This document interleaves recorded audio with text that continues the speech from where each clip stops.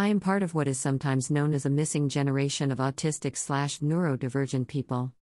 The missing generation is autistic/neurodivergent adults, typically growing up in the 1990s or earlier, who were missed, not discovered to be neurodivergent as children, due to a multitude of factors. These autistic people grew up during that time when understanding and autism awareness was limited, leaving multiple generations of autistic people who were undiscovered or missed. Fast forward to the year 2006, when the American Academy of Pediatrics would finally starting to recommend screening all children for autism in pediatric visits at 18 and 24 months.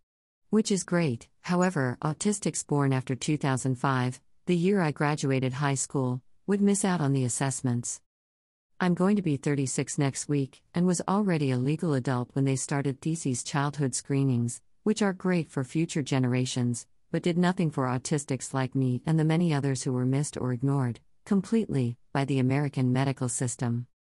Many of us have spent the majority of our lives not knowing we had brains that differed from that of the people around us.